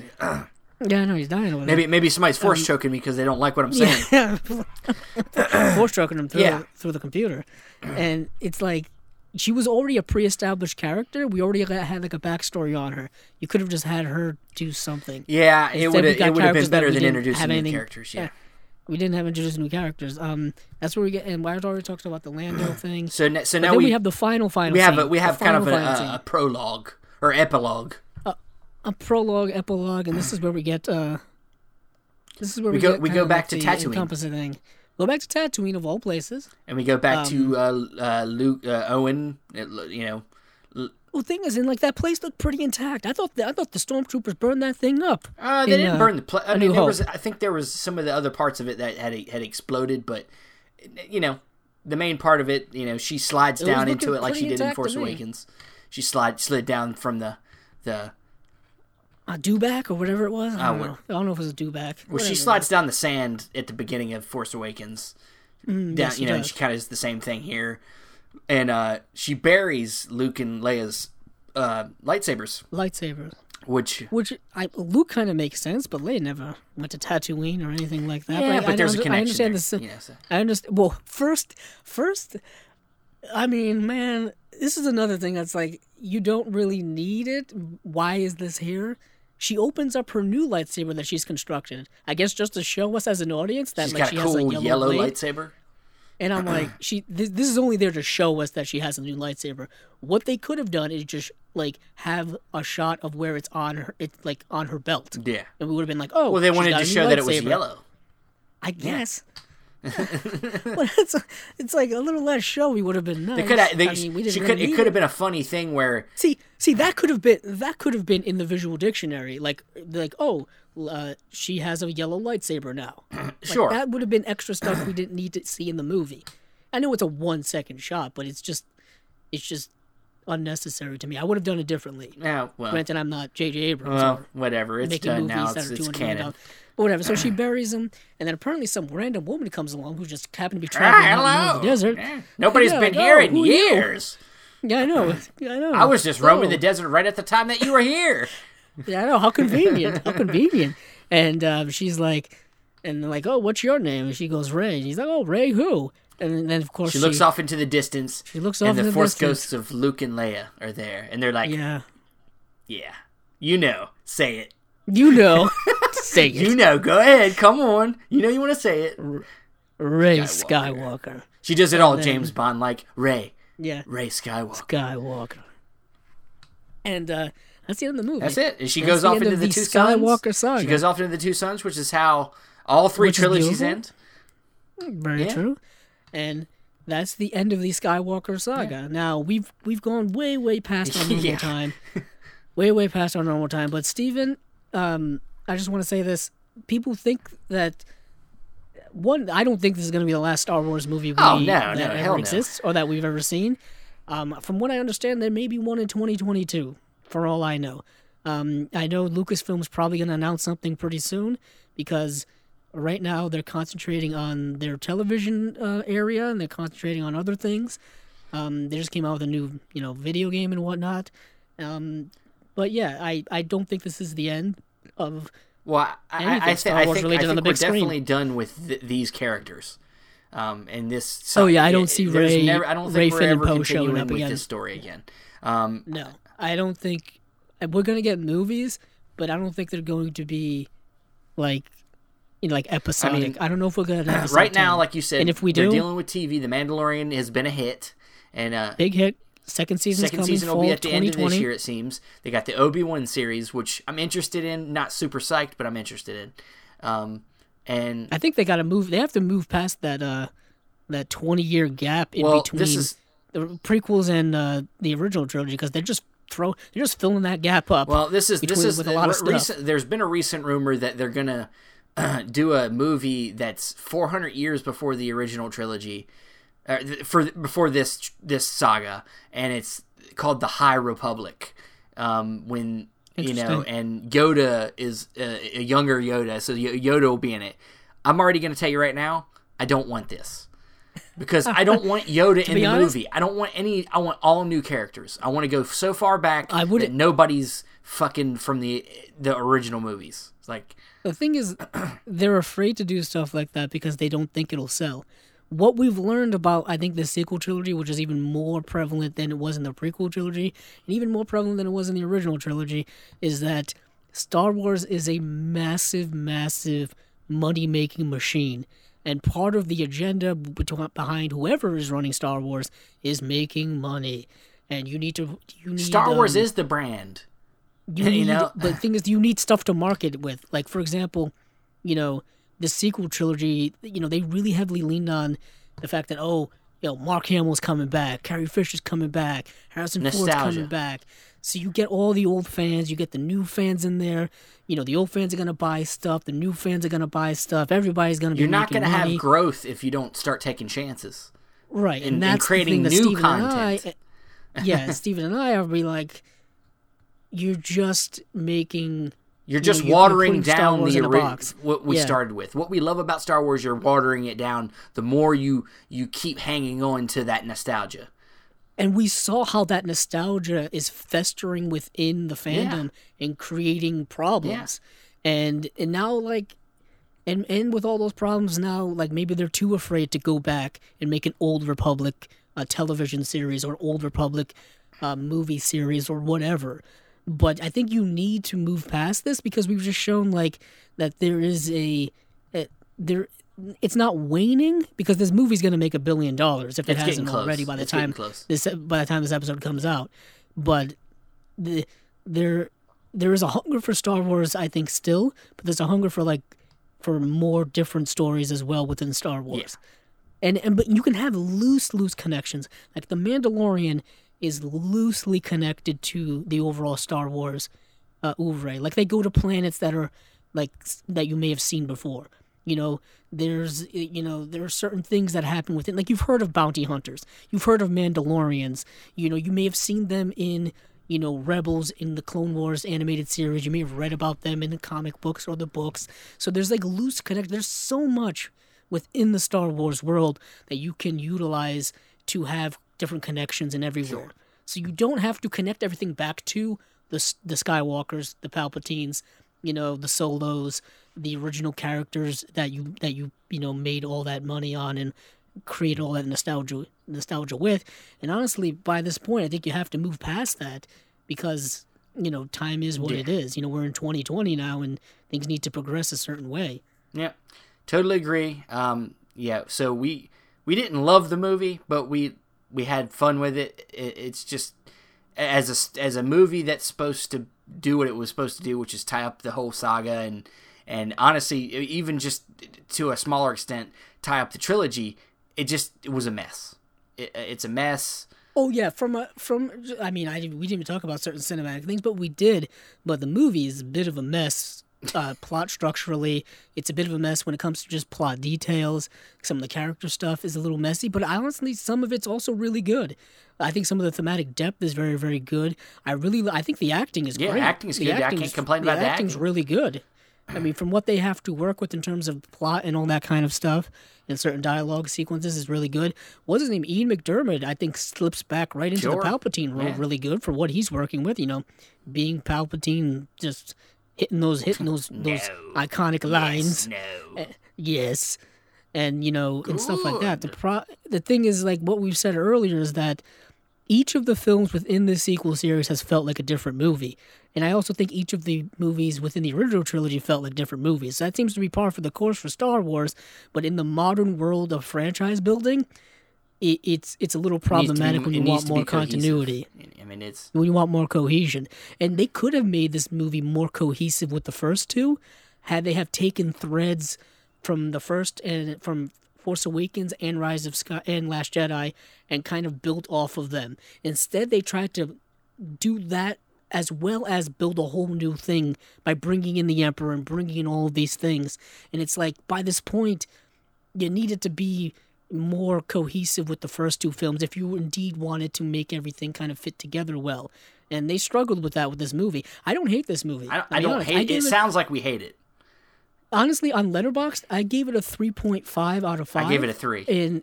And Steven gave it a 3, and I'm more leaning towards a 3 versus a 3.5 when it comes to my overall rating. But, you can only do half-star ratings. You can't be making decimal points out there. So, I mean, like, I'm in that 3 to 3.5 range, and I think it's rewatchable.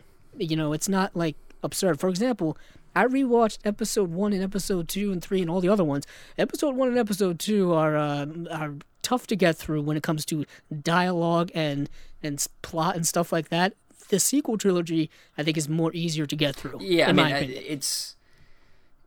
Though you could say with my 3, I give it 3 based off of the thing that people want me to say, which is, you need to watch Star Wars more like a child. Me giving it a 3 is giving that oomph of me being somebody that loves Star Wars no matter what.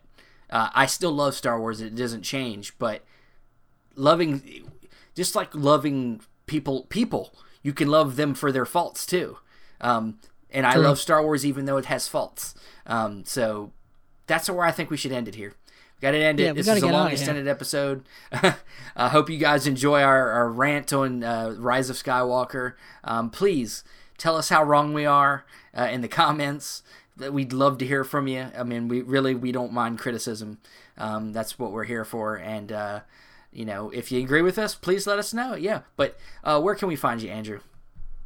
You can find me on Twitter at Kebzilla06, as well as my YouTube channel, Kebzilla Productions. And you can find me on Facebook, Stephen Billings. You can also find me on Instagram, posting all my goodies I buy. You can find the audio for this podcast on Podbean and Apple Podcasts. And so in a couple weeks on our next episode, so we're getting into Oscar season, we'll be talking, the next episode we're going to talk our favorite movies of the year. Of last year. Yes. Last year. So we're 2019. I know we're a little behind a lot of people. A lot of people have already put out their lists, but we needed to catch up. There's a few movies we needed to see, and so we're going to put out do our best of 2000, our top 10 of 2019 on the next episode, and then after that we got the Oscars coming up. We'll be talking, building up to that, talking about who we think should win and blah blah blah. So that'll be it for this episode of the Cinema Discovery Project. Thanks for listening, and hey, keep on watching them movies. I know I will.